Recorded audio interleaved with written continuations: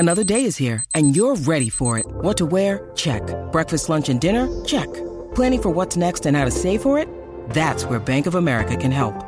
For your financial to-dos, Bank of America has experts ready to help get you closer to your goals.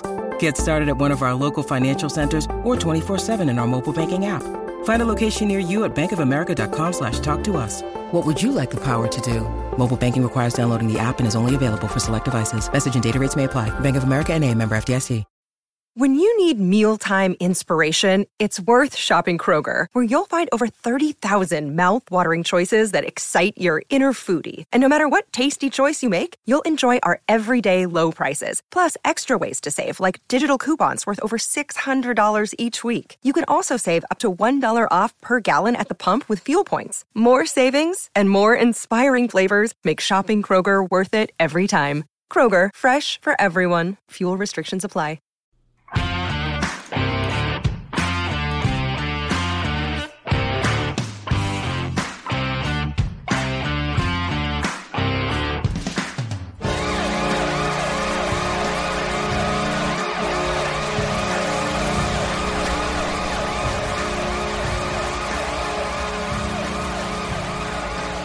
This is the official Caps Chirp podcast, proudly a part of the Hockey Podcast Network.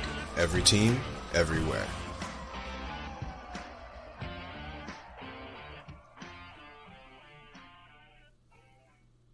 What's going on, Caps fans? It's me, the Hockey Troll, and I'm back with that snack, Polly Cupcakes. Hello, everyone. Caps fans, we've got an incredible episode, as always, for you. We're going to be doing a little lamenting, I think, on this epi when it comes to actually just what went down in last week. We finished the week strong, but ultimately had some things to improve upon, I believe. So I think we should jump right into it in our typical Monday episode. Polly, what do you think? Let's do it. 1, 2, 3. All right, sick. I didn't even have the sound. Somehow my sound bite got closed, and I just kind of rolled the dice on it, and it worked. Caps fans, some really great news, especially for our American viewers and listeners. The United States junior team national junior team won gold in World Juniors. Let's fucking go. Let's go. Huge. Hasn't been done since fucking Chris Kreider was on the team. Remember that guy? Yeah. I mean, it's been a rough couple of last tournaments to watch. Mm-hmm. And glad to finally see the boys bring it home. Right. And I believe JC, John Carlson, was also on that team. Are you sure they haven't one more recent than that? They got one more recent than JC? Yeah, I think so. Okay, well, either way, I'm pretty sure John Carlson's a World Juniors gold medalist. So, yeah. In any case, in the here and now, hell yeah, let's go. Team USA actually absolutely stomped Sweden in the final game for the gold. Love to see it. Lots of controversy around it. And Paulie, I think that's going to be your segment on Snack Time with Paulie Cupcakes on Thursday. Am I correct? You are correct. Good stuff. Good stuff. I might as well plug mine at the top of the episode here. I am going to talk about Spencer Carberry, good and bad, and see, where we land on this. Just have a little discussion. Just going to ask some questions, talk, and see where we end up. So we're just asking questions, America. I'm just asking questions, America. I mean, I say that in the full irony of being a complete douchebag about it, but yes, I will be. Let's talk about Spencer Carberry. There's a lot of hype around this guy, and is it warranted? Is it not? Who knows? Let's get into it. Another thing though that's happened, PWHL continues to trudge on an incredible crowd at, what is it, XL Stadium there, or XL Energy Center? Is that what it's in Minnesota? Yeah, are they playing at Minnesota's rink? Yeah, the Wild's rink, the NHL rink, and they from what I saw, sold 13,000 tickets Yeah. For that arena, that's sizable. That's probably the amount of people that you would see at any NHL game. Yeah, it set another record. Yeah, I mean they're breaking records every night. Basically, every time they have a bigger stadium, they're selling more tickets. Right. It's kind of crazy that some teams are going to play in an NHL arena, and a couple other teams are playing in ECHL size barns. But either way, big barn or small barn, they're going to have good atmospheres, and so far they're delivering pretty good product for the fans. Absolutely, man. I've seen some highlights and they look fucking sick. I mean, this is good hockey being played. Obviously it's a little bit different, but not really that far off. The skating is incredible. I mean, it's there. The big thing, and now that you bring up some are going to be playing in like an ECHL barn versus an NHL barn, Paulie, which barn would you rather see them in? ECHL or an NHL barn? Well, I mean, I guess it depends on the type of crowd. If they're not going to sell out an NHL arena, I'd rather have a few less thousand packed in, because I mean an NHL arena when it's rocking. Yeah. But we talk about our hometown minor league team, the Nailers. And Westbanco Arena holds 5 and change, and even when it's not sold out, that place can get pretty rocking. And watching college hockey, which usually have 4,000 or 5,000 seats, those size arenas, that's quite an environment. And I guess my short answer is I want to see them play where they're going to pack the stands, because I think the environment is important, and if they're not going to consistently sell out NHL arenas, I don't think they should push it. They should wait until they build up the fan base a little more and have the atmosphere in the smaller places and work their way up. Yeah, I mean, atmosphere was, I think, on point, top tier in their last record-setting event.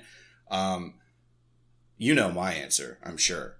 It's going to be small barn all day, baby. I want to see him in the shittiest shithole, one single bowl. That's where you get the real hockey experience. People just having a good time, straight up, non-painted. You walk into a hockey arena and there's no paint on the floors. It's just cement, like smooth cement. Yeah. Yeah, you're in for a good time.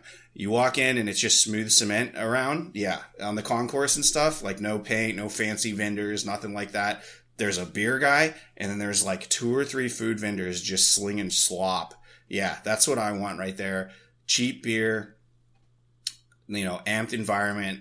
That's the raw experience for hockey. But also I'm partial, my first experience with hockey was not the NHL. It was juniors. So I love that kind of gritty atmosphere and just how invested the fans are when compared to kind of an NHL. You got to be like, you go to an NHL game, you kind of have to like be presentable. If you screw around too much, you may get arrested. Yeah. Yeah. I mean, those bigger cities, you have, you're not getting the same people there all the time in the big arenas, because people can't afford, not as many people can afford to go to as many games and stuff. Whereas the places with smaller barns, it's like the same people are coming. And I guess this is to your point of them being more invested. I feel like juniors and minor leagues, it's a lot of the same fans all the time, and that just adds to the atmosphere. Right. I mean, I believe that I'm a ride or die Caps fan, but if I were to put my fandom up against any person who's like a 5-year plus season ticket holder for a junior or ECHL or AHL hockey club, I don't know if I'd be able to hang. Yeah, probably not. Yeah. They would know so much more and be like, just so much more in, like you said, invest in it. And I think that definitely translates into the ridiculousness of the crowd and the environment. And like, when the NHL, when you score, it's a huge sound system, craziness, right? They encourage the crowd to go crazy, but people are kind of more, I feel more subdued when it comes to junior, like those lower level, the smaller barns, man. You're going to hear a guy in the Eagles Nest just, get off your knees, ref, you're blowing the game. And then an entire section just erupts in laughter. That's the shit that I live for. Yeah, for real. That's the beauty of it. Right. Exactly. All right. Well. So anyway, back to the PWHL. Yeah. 3 points in a regulation win. So this is, I think, the way they do international, and I believe college, some conferences follow this format. Basically, this would eliminate people being upset over an overtime loss point, which it is flawed because before there was overtime, it was a tie point and both teams got the same result, so it didn't really skew things in the standings. So I guess I can see that point of view. I think it'd be cool if the NHL adopted this system because it would shut up a lot of people. Yeah, and I mean, basically, so back in the day, the NHL used to end with ties, and each team, it would just be done. There was no extra time. TV time is too fucking important for this shit bum lower tier major, quote unquote major sport in North America. So they were just like, boom, no more ties. Just you get your slot. You're done after the end of it. And each team walks away with a point. But now, like you said, the winner of the overtime, whether it goes OT or shootout, the loser gets one. So while you say it's a tie point, it truly is a loser point. And then adding the 3 points for Rego win is like a Band-Aid to fix, like you said, the gripe and the bitch of a team could almost literally go 500 and maybe limp into a playoff spot. Like literally not win a single game. It is mathematically possible, I believe, to not win a single game and still make the playoffs. Wouldn't that be some shit? I don't know if that. I take that back. That would give you 82 points. I don't know. Maybe it is. I think I'm probably about 10 points off. But let's say it's like they won 10 games, and the rest they tied, or they went to OT and lost. Yeah. So it's a reward for winning in regulation, and I think that's fair because you're not playing real hockey past regulation, and I don't mean that in time standards. I mean that in the game changes 3-on-3, then it's a shootout. It's basically a carnival after the real hockey ends. It's like, well, let's up the stakes, folks, let's make it more exciting. Right. Which I don't really think that hockey needed to be quote unquote more exciting, but we're trying to appeal to a lot of different people here. So, I like it. This is something cool. And hey, I admit I saw this on Chicklets, but, I think I agree with Biz Nasty's take there when it comes to, think that it could be a cool pilot, if it works here and crowds that are of, close size. 13,000, dude, that's like you said, our arena only holds 5-6. Yeah, and it's bigger than Mullet Arena. Yeah, exactly. So, good. I love it. Love what the PHL has done, or the PWHL. I'm sorry, and I'm in for it. Retweet.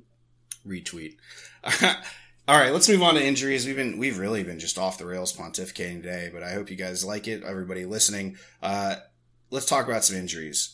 We'll save the best for last, or not the best. I'm sorry. There's no good injury, but as far as the most impactful here, let's start with Ivan Miroshnichenko left the Bears after taking a hit Saturday night. I'm not sure if there's an update on that, but Paulie, did you see the play? Yeah, I think I did, but I forget what happened. Did it look bad? Yeah, you know what? Hold on. I'm gonna pull up real quick 'cause I think it was on Russian Machine. Not that I want to give them a shout out, but they, yeah. So he went.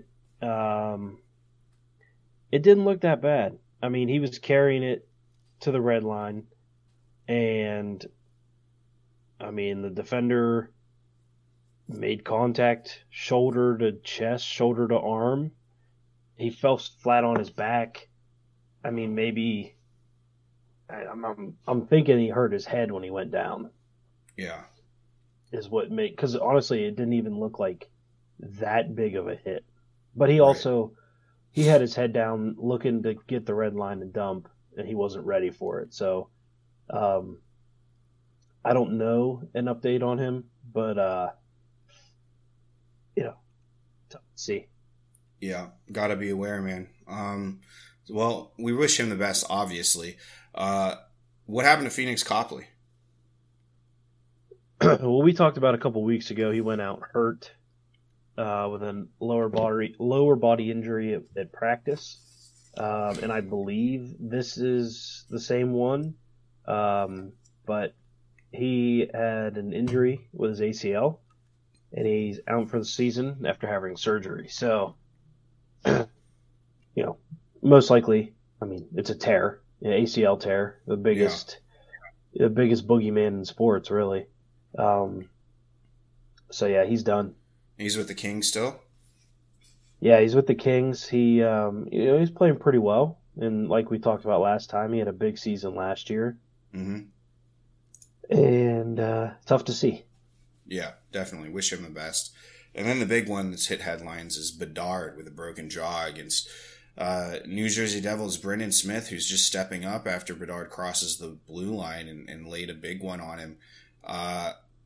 Dude, I don't think this is a dirty hit. I mean, I think that the primary point of, as the rule book's written, I don't think it's a dirty hit. I don't think it should have even been a penalty.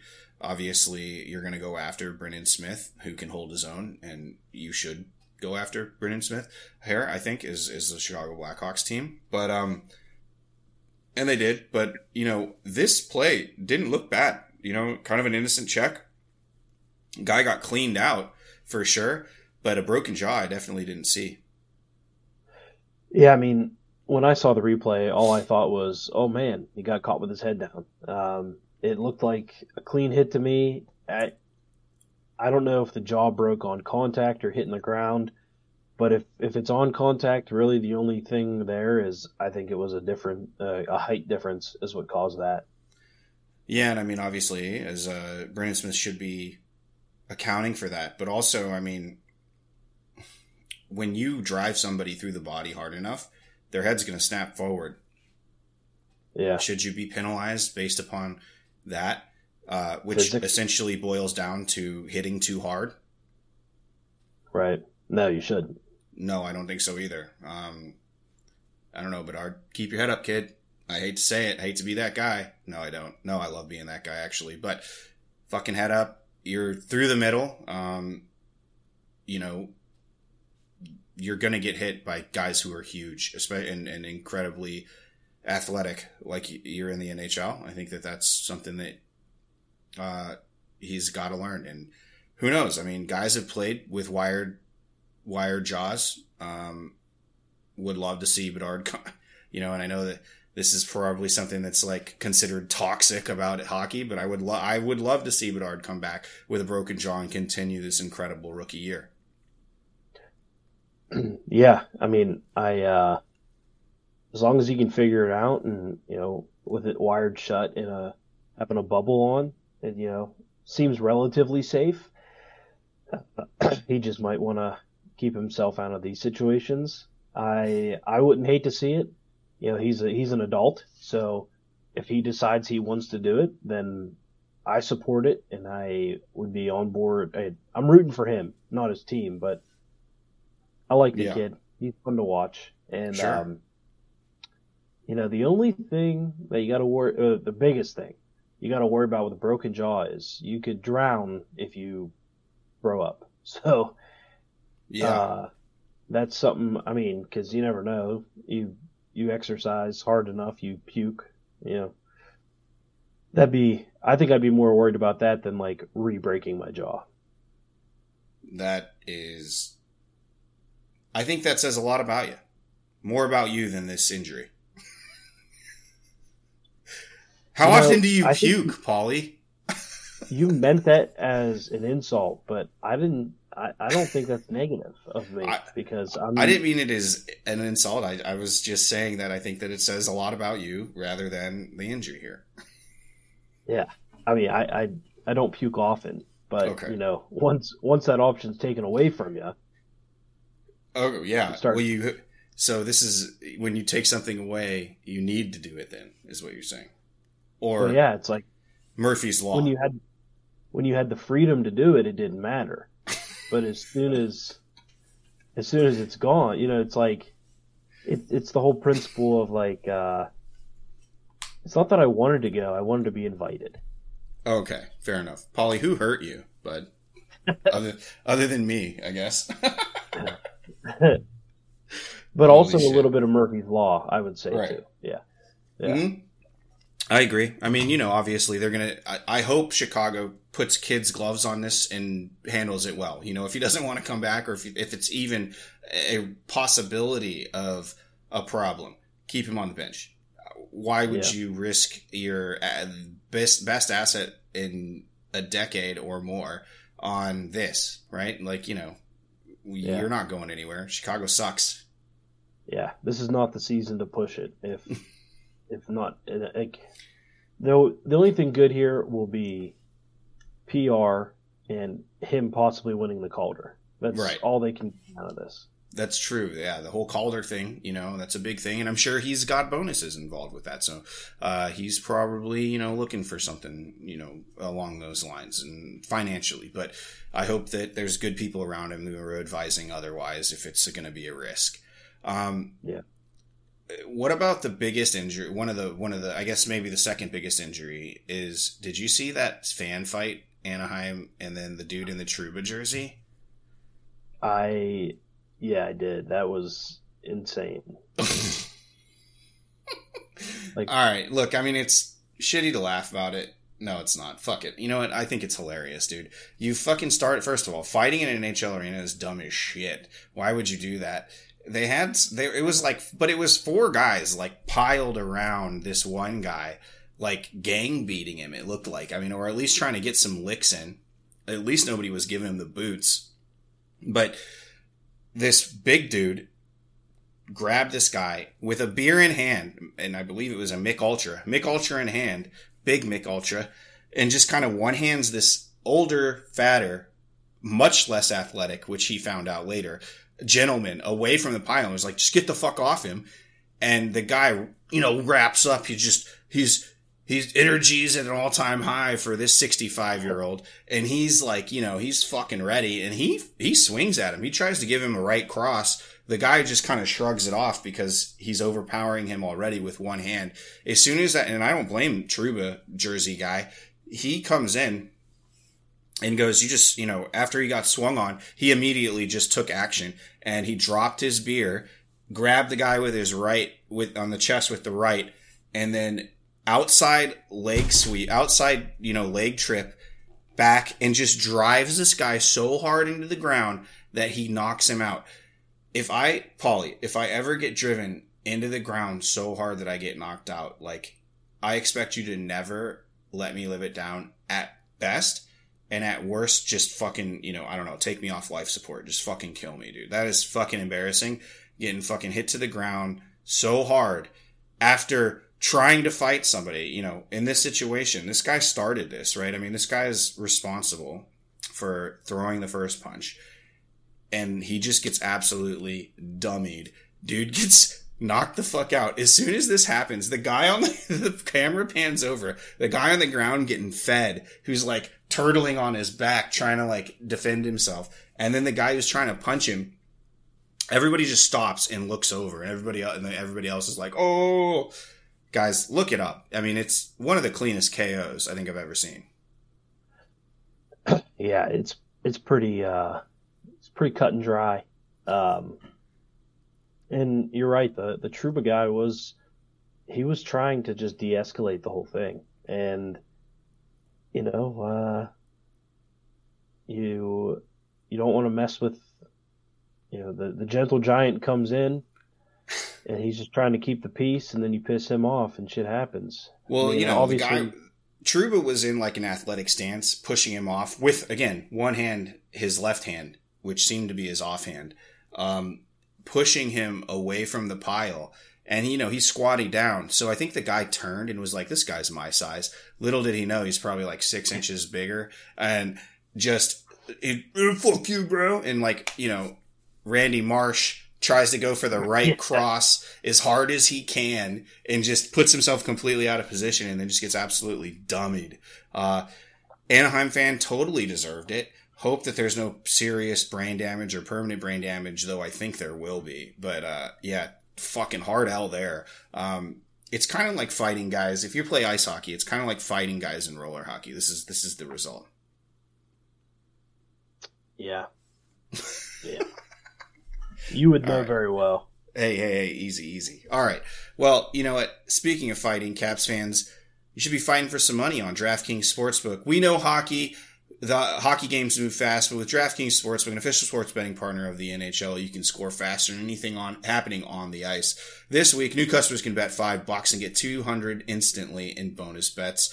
Tons of lines available, all sorts of parlays. You're going to love this app and the opportunity. Download the DraftKings Sportsbook app now with code THPN. New customers can bet $5 in the NHL and get $200 instantly in bonus bets. Only on DraftKings Sportsbook with code THPN. The crown is yours. Gambling problem? Call 1-800-GAMBLER or visit www.1800gambler.net. In New York, call 877-8-HOPE-NY or text HOPE-NY 467-369. In Connecticut, help is available for problem gambling. Call 888-789-7777 or visit ccpg.org. Please play responsibly on behalf of Boot Hill Casino and Resort in Kansas. 21 plus age varies by jurisdiction. Void in Ontario. Bonus bets expire 168 hours after issuance. See dkng.com/hockey for eligibility and deposit restrictions, terms, and responsible gaming resources. NHL and the NHL season are registered trademarks. The National Hockey League. Copyright NHL 2024. All rights reserved. Paulie, I think that we should, talk about the Washington Capitals. Give the people what they want. We've been blabbering on for about 30 minutes now. What do you think? Let's do it.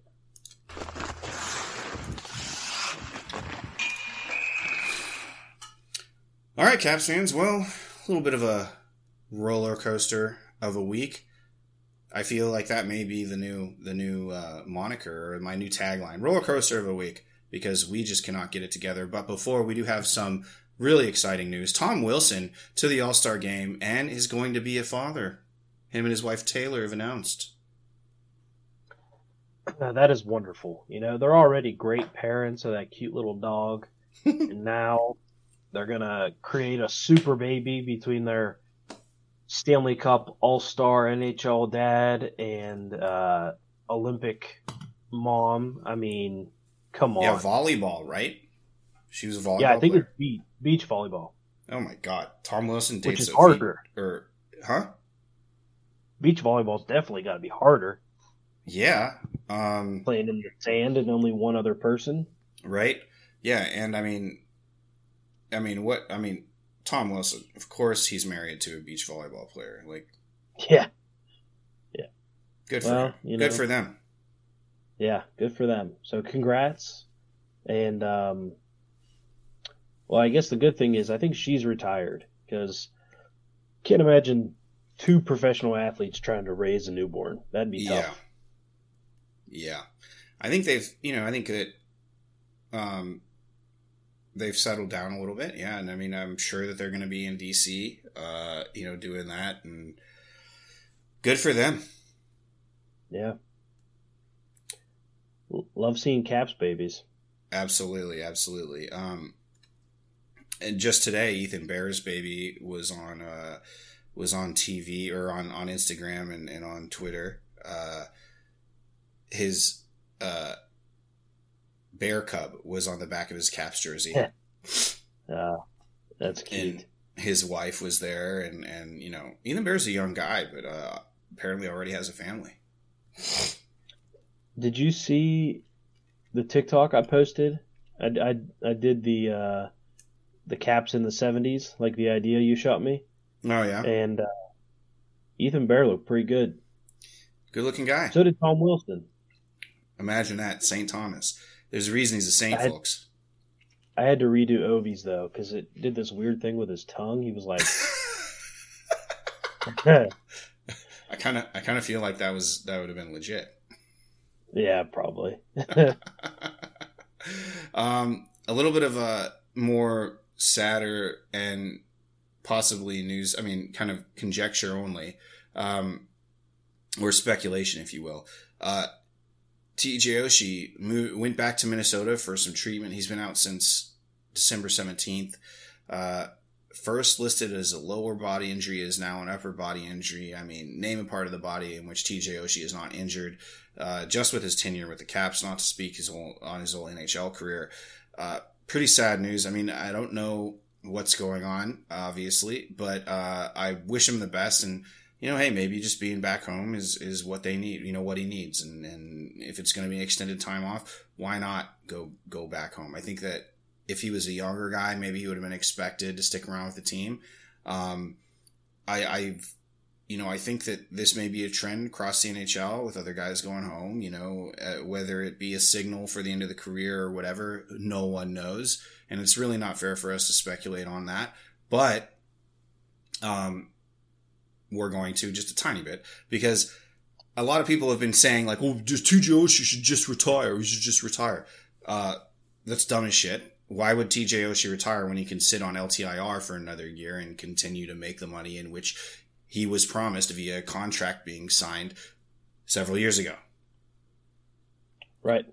I don't think people understand like what retirement means for an NHL player, and that means that you forego the contract. The contract becomes mostly null and void, and the team loses rights to you, and they don't have to pay you because they've lost those rights. Yeah, I think people need to understand that LTIR hurts no one except for the owner's pocketbook, and who gives a shit because they're all billionaires. Right. Fuck them. I like Ted Leonsis. I like what he's done with the Washington Capitals. I think he's a proven business leader when it comes to making a professional sports team profitable. But listen, Big Daddy Teddy, he's got the fucking money. All right. He can fucking pay a few million to an athlete who's at the fucking twilight of his career, who also delivered him the first Stanley Cup in his franchise's history. Yeah, right. Like I didn't mean it as a shot. I was just saying. I did. Literally. Oh, yeah. Well, I mean, there's no downside. So people, right. Instead of saying he should retire, they should just be saying, I think it's time he goes on LTIR. Yes. Like understand the business aspect of it. Right. And then on top of that, with this conversation, we're totally negating the player's desires, right? And I think TJ Oshie has proven time and time again that he thinks he's got enough in the tank to continue a professional hockey career. When healthy, I agree. Though, he plays a very physical brand of hockey, and he has his entire career. He's made millions of dollars on it. I don't think that TJ Oshie should be, I've seen people on fucking Twitter. I was gotten like a comment thread with a person that said, free lunch TJ Oshie number 77. I, took everything for me to restrain myself and be polite on the nastiest app, in the world. But, that's just a fucking dumb fuck move. I feel like that's just ill. I think that your aggression is pointed in the wrong person there. Honestly, there shouldn't be any aggression anyways, but I think that, just kind of ill-pointed, kind of comment there. Going on LTIR helps the Washington Capitals if you're truly going to be out for, I think it's 10 games. If you're going to be out for 10 games, like just take the LTIR, the Caps get cap hit. And then it could be 100 games, it could be 10, could be 200 games. Osh, babe, Nikki, get that money, dude. You were promised that and you deserve it. We malign, in the past, I've maligned teams for paying for past performance. So this is something that always happens in the NHL. It's cup tax, things like that, what we've talked about. With the Washington Capitals, who have proven to be, to this point, an incredibly stand-up organization. You can't take care of a guy, giving him one more year for free or the rest of a season for free. Like, and it's not for free. This guy, you know, when I say free, I mean, he's not playing games. He's not practicing, but you know, he's out there working on his own. He's a professional athlete. You have to trust that they're going to do everything that they can to get better. Nobody wants to be hemmed up and hurt for the rest of their lives, right? So, right. You know, stop with the fucking dumbass retirement takes on injuries, you dumb fucks. It's not fucking, that's not how it works. That's not how any smart person would handle it. The only reason that anybody retires is to go get more money in hockey. And that usually involves KHL, whatever. There is no such thing as an unhappy retirement in the NHL. So get your shit straight. Exactly. Boom. All right. Let's talk about the Carolina game. On the 5th, the Carolina Hurricanes came to DC, and I thought in the beginning, Caps played a pretty even period, though Carolina had more chances on net. Dowd did open up scoring halfway through the first off a nice play from Nicolas Aube-Kubel to draw 2 defenders while receiving a dump in and just dished perfectly to Dowd. This fourth line is absolutely cooking this week. They've been good all year. And the Washington Capitals, luckily, ever since Jay Beagle and you know, DSP and, you know, they've been just such a stalwart piece of the Washington Capitals. Now, you could say that it's easier to find good replacement level players, and it is. But we have our good replacement level players. And honestly, I think that the Washington Capitals have an incredibly good fourth line, and it just hasn't been showing up on the score sheet. You know, it's streaky, right? In the beginning of the season, they were doing really well, and then now they had a couple weeks where it was quiet. But now they're 100% back on their bullshit, and I love it. Dowd's, I mean, you know, I think people really sleep on Nick Dowd's finishing ability. I think he's one of the best finishers in the NHL when it comes to fourth line centers, man. Oh yeah, for sure. I mean, this goal was beautiful. I mean, he had so much space and time. He had the wherewithal not to just smack it towards the net. He made the goalie commit and then found an opening. I mean, it was tons of patience beautiful. Too. He waited, and then just sniped. You know, he went across the entire mouth of the goal and some. Yeah. Love it. Good on Dowder. Nice play from Nicolas Aube-Kubel to draw that attention, take the hit, make the play, and execute a nice dish. I'm liking the fourth line. During this game, this is Dmitry Orlov's first game back. If you remember, he went to Boston. He was traded to Boston for some assets. Boston didn't re-up him at the end. He became a free agent and then got signed with Carolina as deserved. You know, the Boston. It's crazy to think that Dmitry Orlov is that piece that Stanley Cup contenders are fucking fighting each other over right now. And that's why I wanted him to stay on this team and was very sad. So Orlov tribute during his first game back in DC. Did you know he was a Cap for 11 years, over 11 years, and then with the organization for 14 overall? No, I had no idea. It seems like yesterday, man, that this guy, Dmitry Orlov, was back and he looked fucking good. You know, he's up and looked good. Yeah, he looked real good. I mean, I think he create a goal right after his tribute? Or maybe he drew a penalty right after his tribute. He did something. Yeah, and then he scored an empty netter. Yeah, the empty netter was nice. It was, and he was wearing the full face shield. I'm wondering, he's probably had a face injury or something they're trying to nurse back to health. But, this is how I know I'm getting old, dude. You know, of course, during the tribute, they played the amazing Duchesne hit when Duchesne was with Colorado. I miss Dmitry Orlov. Huge physical presence. A single tear fell down my cheek during the tribute. One of the best homegrown D-men to come through the Cap system in a long time, even though he didn't get the credit I thought he deserved. I do remember listening to a podcast once that said that if you had 23 Dmitry Orlovs on your team, you would win a Stanley Cup every year. And that's not an overstated statement. No, I mean, he played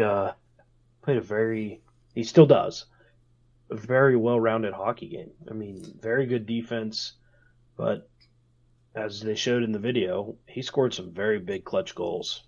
and handsy goals. I love the mix of his physicality, offensive talent, a big booming shot from the blue line, and, better than you'd think, hands that would surprise you on a lot of plays. Overall, good for him going to Carolina and getting that chance at Boston. He's making almost $8 million a year for the next 2 years. Good for him. Absolutely. I fucking love it. So, miss you, Orlov. And that's the bill that the Washington he may have taken 7.5 from the Caps, but that's a lot of money. That's almost JC numbers there. I like it. I'm happy that he's able to go out and do that. With 3 minutes left in the first, though, the Caps drew a penalty and actually scored on it. It was John Carlson Ovi who one-touched it to Strome alone in front. This was a beautiful tip-in play. Ovechkin knows, I don't know, he just doesn't think he has the time, which I agree, he doesn't have the time to wind up a big one, and just kind of one-touches it over to Orlov. It looked like it was planned. It looked like that was the play. This play gave John Carlson his 5th assist, a huge benchmark, which he did 4,000 games played. Very, very nice. His 500th. Yeah, what'd I say? 5th. 5th? Oh, I'm sorry. His 500th. Sorry, his 500th assist career-wise, which he did 4,000 games. John Carlson is going to go down as the best defenseman in Washington Capitals history. Wouldn't you say? And I think a lot of Twitter is going to hate that, but they're wrong. But Twitter's filled with mouth breathers and fucking idiots, so we're on Twitter. Duh. Yeah. Point taken. Anyways, this first period ended with the Caps up 2-0. So while their play was middling, and even with the Hurricanes at this point, we come out 2 on top. This should be quite. We got them right where we want them, at this point. But the second started with some Caps chances, but around the 5-minute mark in, Brent Burns scored on a solid forecheck play from the Canes. Caps defenseman literally falling asleep, 2 of them in front of the net. Burns is a sneaky player. He can read the play well. I think that's really his biggest attribute, his most positive attribute as a hockey player, is that he's smart. He knows where to go and when to go, and has the finishing ability to get those shots in close. Good for him. At this point, though, after the Burns goal, the Caps are absolutely shitting the bed. Can barely clear their own zone through the halfway point of the second. They did start to counterpunch, that saw Mantha and Protas opportunity. I think that the best was the Patches opportunity on a Strome, or was Strome to Patches on a 2-on-0. And, basically it was a bit of a turnover. Strome in the neutral zone. Strome skates in. Patches is over to the left. Nice dish from Strome. Good one-timer, and just boom, right off the crossbar and out. Tough to see from, but when that shot happened, I was like, who the fuck was that? And turns out it was Max Pacioretty, who's a Cap. Yeah. He's on our team now. And, what a great shot. Love to see that it's still there, obviously. I don't know if you can take that away from somebody. Some of that stuff, just like Ovi's shot, is absolutely, if you will, natural. You can't teach someone to rip a puck like that, that's for sure. You can try as best you can, but some of it's just kind of how it develops, man. So, love to see it. Unfortunately, it didn't go in. The Caps did get out of the period retaining the lead, but they needed to have an incredible third. An incredible third they did not have. The Caps had a great few first minutes. Then Orlov came barreling down, left it behind the net for a pass in front for a backhand jam play by Jarvis from no angle that leaked through Kemper. I think that's what you're talking about there, Paulie, earlier in the show with Orlov creating. Yeah, so maybe I was getting my timeline mixed up, but you and I were texting about this. That was a weak one. That's one Kemper needs to have. It's tough, man. I understand that there's a little bit of a mix-up behind the net, but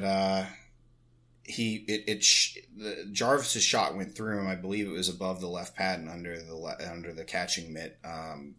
Just ugh. Now, the D wasn't there, but that happens. It was a no angle play. I hate it. I hate to see it.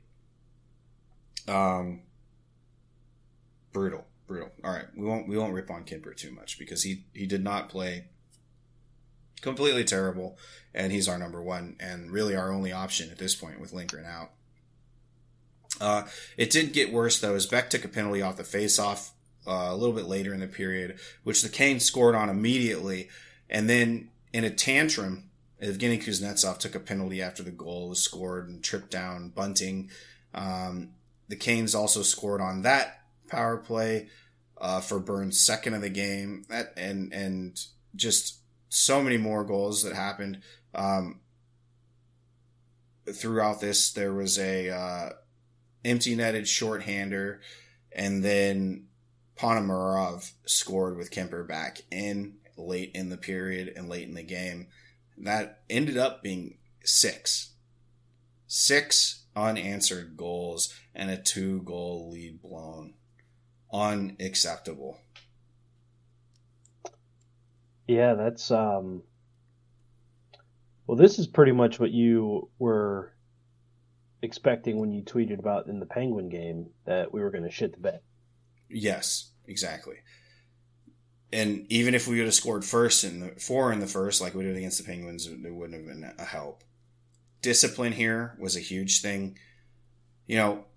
Beck Malenstein's goal or penalty is that play that he does happens 100 times in a hockey game.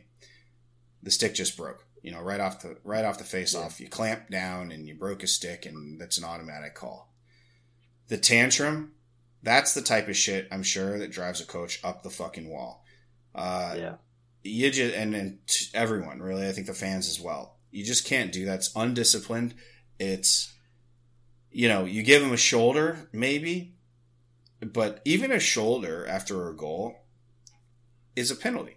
It's not a hockey play. There's no hockey going on.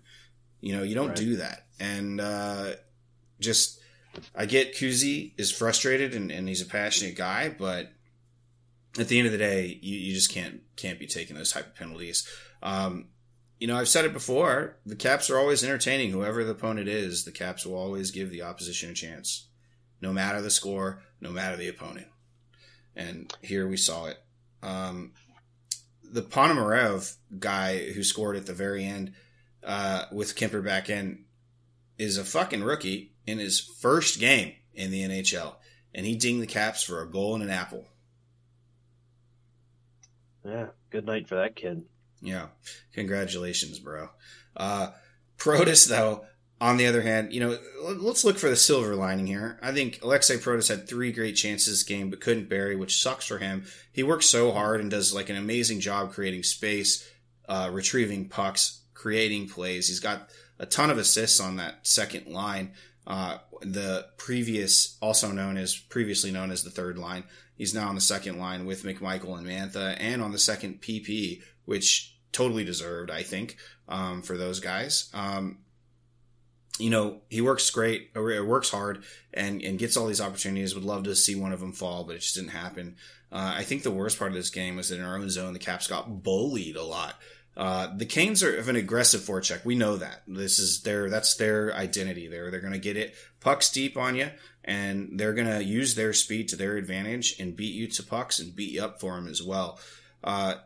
But it's painful to watch your team get absolutely dummied on a fucking dump-in.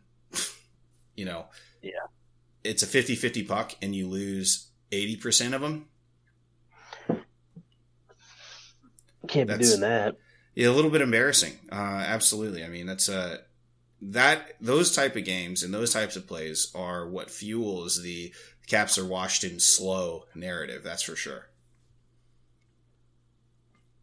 At the end of this game, though, I was like, there's no way this team makes the playoffs, and unless they add a bona fide top tier score, and with each dog fucking performance like this one is another reason why the management in Brian McClellan won't make that move. And can you really blame him in the business side of things?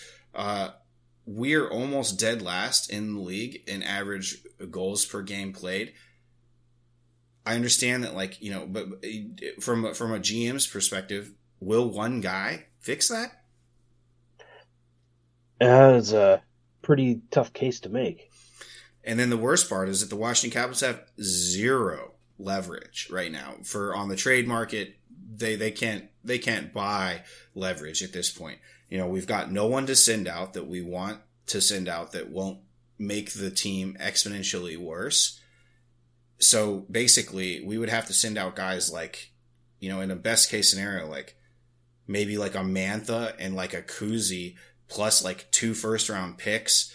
And then maybe we get like a 25-goal center, 50-point guy. That's the type of return that I would see coming back for that type of move. 2 firsts. Or a first and a second. Yeah.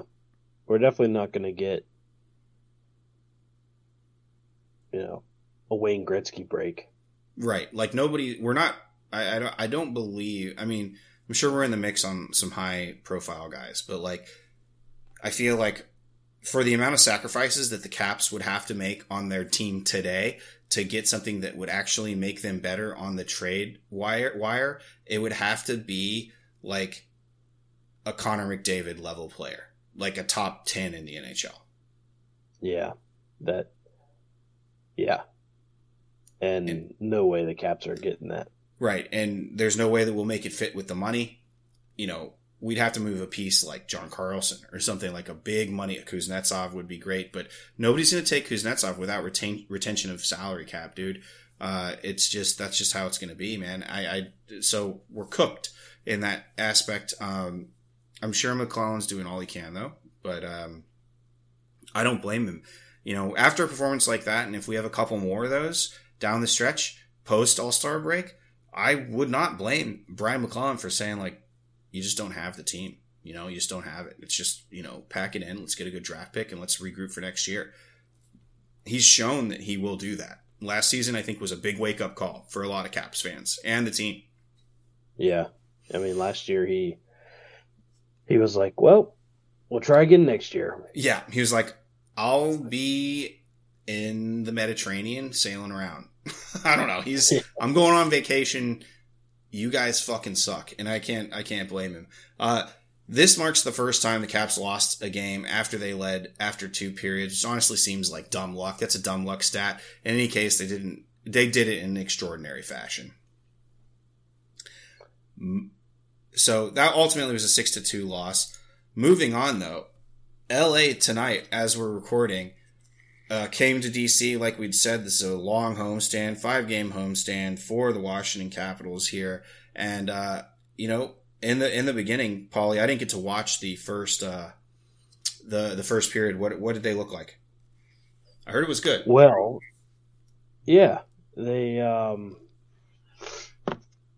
Kemper had quite a few big saves in the beginning. I know the shot total was like 5-3 in favor of LA, and if not all 5, a couple of those were very, very good opportunities for the Kings. Kemper really, if Kemper didn't have the first 10 minutes that he had, this game would have gone very, very differently. And, just more to that, the Caps were gifting the Kings these chances. Like, not good breakouts, some turnovers. So shout out to Kemps for the great start. Yeah. Ovi had a few good looks in the beginning, but couldn't make anything happen. Stromer had a look with just under 2 left, no dice, scoreless after 1. Trading chances, the Caps started to get together towards the end there. All in all, pretty even period. Then 4 minutes into the second, 4th line finisher, Dowd, let's go, buried a nice backhand. It was so nice. But then not much longer later, 12:48 12:48 on the clock during an Ethan Bear penalty, which I thought was kind of a bad play by him. Kempe evened it up. Then Edmonton took a retaliation penalty on the following face-off.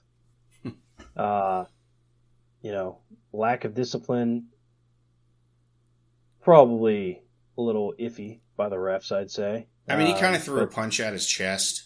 I just feel like it's a rule of threes, right? So if you go and cross-check somebody in the back, and then they turn and cross-check you, and then you go back at them and punch them, you're going to get called. Yeah. Right? You got the initial one in, he got even, and then you took it, you escalated it, you're going to get called. Also, if a retaliation is always going to be called as well, right? So refs who aren't trying to fuck around with some bullshit on any given night are going to call that, right? So if you take like a bit of a slash or a bit of a stumble trip and you turn around and you slash a guy, you're going to get called. That's, the play is gone at that point. That's not hockey anymore. Not to say that the first one was totally, but it was closer to hockey than just throwing a fit and turning around and fucking hitting somebody. Right. The Caps at this point, though, after this, were absolutely getting buried and then let up a Fiala goal on a defensive breakdown as he cleaned up a rebound on a shot that was slowed down by the D. I mean, it was a decent initial save because it slowed down, changed a little bit of direction. Would have liked to see Kemper have that or at least put that rebound a little bit wider, though he was in a tough spot. But ultimately, all you need your goalie to do, all a good NHL team should need their goalie to do, is stop the first shot. After that, it's on the D to clean up rebounds, man, and block their guys out, box them out. Yeah, it really is. It's you're taught from a little kid. Goalie has the first shot, and then after that, that's why in the Mighty Ducks they do the D3, taking out the trash scene. All right. Well, I guess the show's devolved into referencing Mighty Ducks, but hey, that's what we're here for. So yeah, I mean, I think a little bit of a defensive breakdown there, I think, is more than Kemper. I think that's more on the D than Kemper. Thank God, though, Strome ties it up with a nice give and go with Ovi after Pierre-Luc Dubois turned the puck over to Max Pacioretty, and then Pacioretty got it to Strome, who dished to Ovi, and then Ovi immediately went back to Strome for the finish on the mini 2-1-0. That's a skilled play, baby. I love to see that. And that's Patch's first point with the Washington Capitals. He got the game puck. Love to see it. This is a guy who hasn't played hockey in a year, almost a calendar year, and comes in. Yeah, was he given a bit of a gift by Pierre-Luc Dubois, who kind of biffed the clear? Absolutely.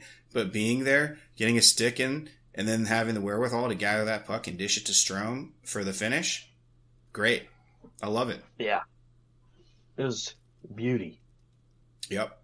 At the end of the second, though, Martin Faviari took a clean but awkward hit and had to go down the tunnel. Looked like he was favoring I said left, but I think it's his right shoulder had him slumped over and did not look good at all. I'm not sure if there was an injury update or if he came back. Paulie, do you know anything about that? No, I don't.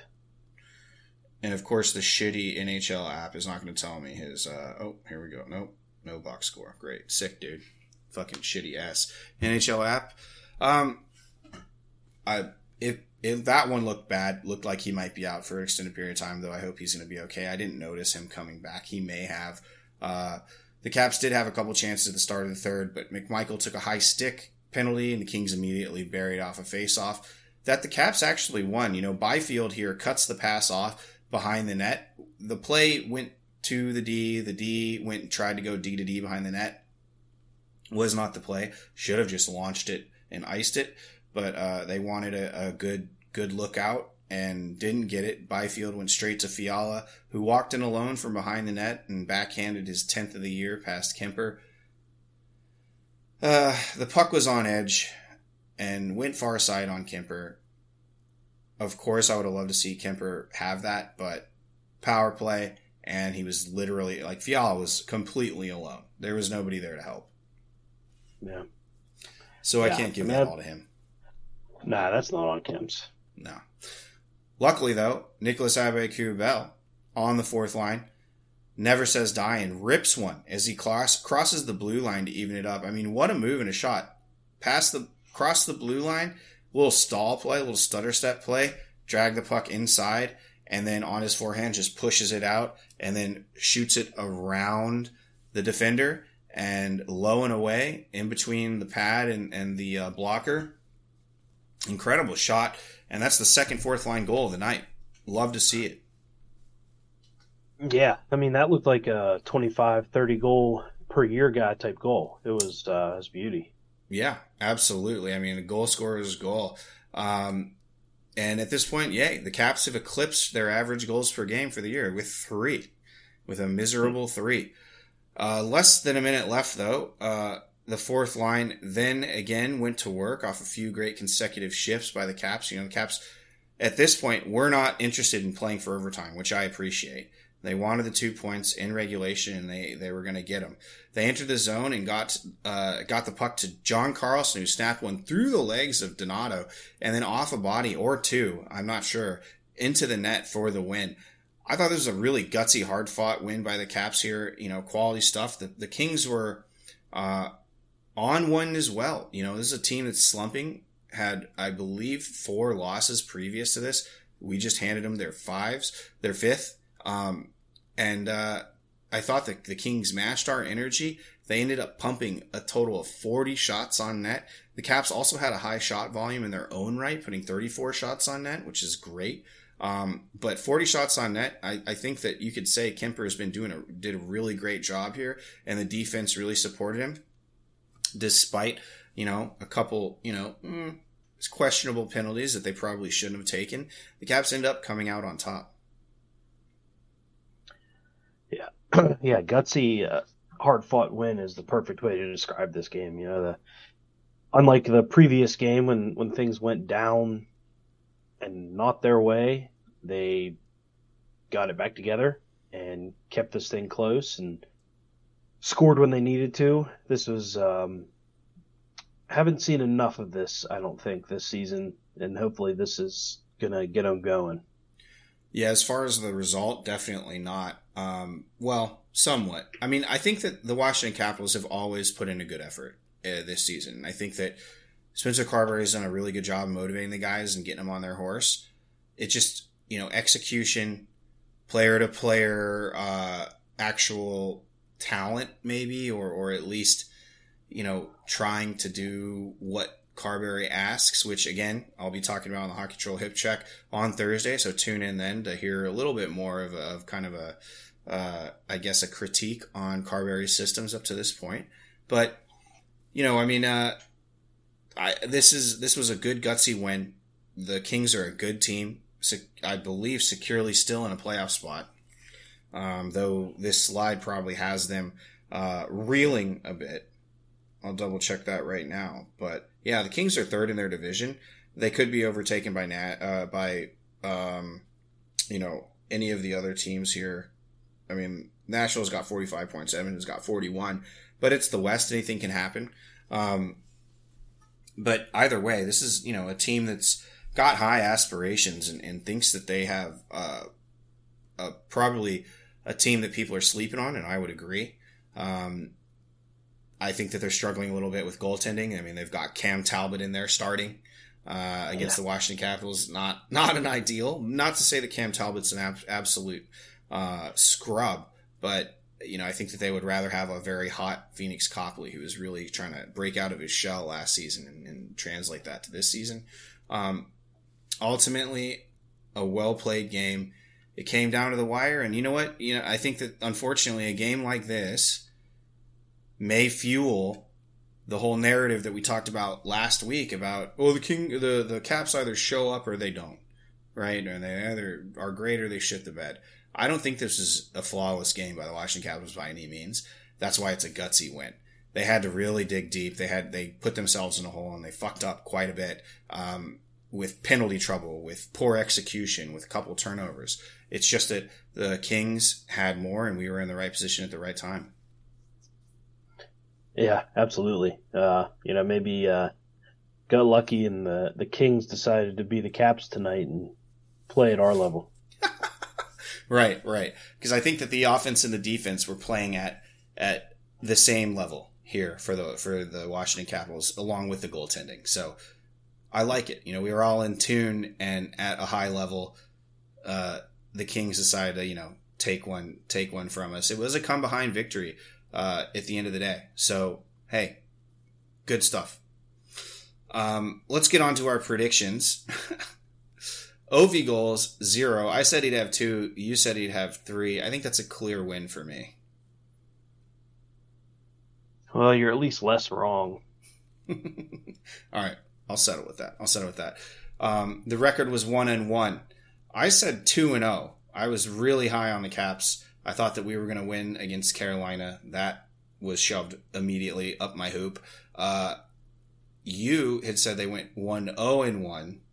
So you were slightly more optimistic than the actual result. I guess I'll give you the less wrong moniker here. Yeah. Hashtag less wrong.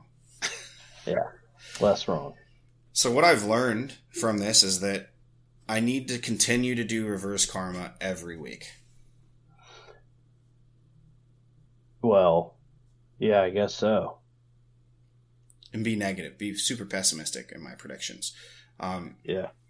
Speaking about the Kings game, we're glad that Spencer Carberry has been listening to us and only us when it comes to increasing shot volume. It's the highest amount of shots that the Washington Capitals have been able to pump on net in a long time. Over 30 shots, this is a good thing. And I think that, maybe somebody on the analytics team should say like, hey, well, if the Washington Capitals can shoot more than 30 shots on net, what are the results? Is it more than 2 goals? Then let's do that. Yeah, right. Right? Let's do that. Again, I realize that's a very low bar to stumble over, but Jesus, I just think that the Washington Capitals need a little bit more opportunity here. Give themselves opportunity. Let fate decide, or let a odd bounce decide their fate a little bit. Some guy, largely known as a fraud, has said that you miss 100% of the shots you don't take. Never. I forget his name, but some guy. Anyways, next week we've got on the 11th the Kraken at 7 p.m. and then another back-to-back, but this time there's a wrinkle, a matinee home-and-home series against the New York Rangers. Again, this is a huge series for the standings. This has playoff implications. If we drop both of these games, it will matter in the playoffs when it comes down to it. The New York Rangers here are leading the division. So it's not like it's a back-to-back with Philly or the Islanders or the Penguins or New Jersey, but this is definitely something, that gives us a little insurance. If we take both games, that really gives us a tiebreaker if the Rangers decide to shit the bed, which it doesn't look like they're going to do, but anything's possible. This is the NHL. This is hockey. You never know what kind of injuries could come down the pipe. I'm saying that the Washington Capitals are going to go 1-2. I think they're going to drop both games to New York. Yikes. Remember, this is very pessimistic reverse karma hockey troll. This is on brand for hockey troll. Yeah. Well, I'm going to say 1-1-1. Okay. Of course. Polly's scapegoat is the fucking loser point. Like, you love the loser point. I would say more often than not, you rely on the loser point. It happens more. It's true. Okay. Especially with the Washington Capitals. But, alright, so then tell me the games. Tell me the games that, I think they will split with New York and lose to Seattle in overtime. Woof. Alright. Okay. Well, Ovi goals, none. He's not going to score ever again. I got 2. All right. Another thing that we need to watch Ovi on is that he had that stinger there against Carolina. His fuckhead Jordan Stahl fell on him. Yeah, but, he played the Sunday game, even though he was day to day. So that's good to know, or good to see. Yeah, and he had some shots. So, Russian machine never breaks, and I hope that really remains true here. Caps fans, like we'd said, Thursday episode, I'm going to be talking about Spencer Carberry's systems and his coaching. Is he the right coach for the Washington Capitals? I think that there's been a lot of hype around him. Is it warranted? At least in our eyes. Two fucking losers who have a podcast. Or at least one. I won't speak for Polly. But snack time with Polly Cupcakes, what's it going to be about? World Juniors and USA's domination. Yeah, we're going to go into a deep dive there, huh? Well, no, we're going to just, a little recap. Celebrate you. Yeah, we're going to a little bit of a recap of the whole tournament. Just say yes, Polly. Fuck. Yeah, yes. It's going to be a very scholastic deep dive that all the academic world will be paying attention to. There's going to be sources cited. We're going to be bringing in guests who have PhDs to talk all about this. Yep. Just kidding. We won't. It'll just be us. But hopefully, Caps fans, you think that that's good enough to tune into. Thanks for listening to us on this Monday's episode. Hopefully the Washington Capitals can figure it out, get back on the winning side of things. They are currently on the first spot outside looking in to a playoff spot. Let's hope that they get there. Until Thursday, Hockey Troll, Polly Cupcakes, signing off. Bye. Hey Caps fans, thanks for tuning in to the official Caps Chirp podcast, repping the greatest team in the NHL. Follow me, the Hockey Troll, at Hockey Trollin' on Facebook, Instagram, and Twitter. You follow me, Polly Cupcakes, at Polly_Cupcakes on Instagram, TikTok, and Twitter. Special thanks to the Hockey Podcast Network at HockeyPodNet on social and thehockeypodcastnetwork.com. Every team, everywhere. Check them out, or we're not friends anymore.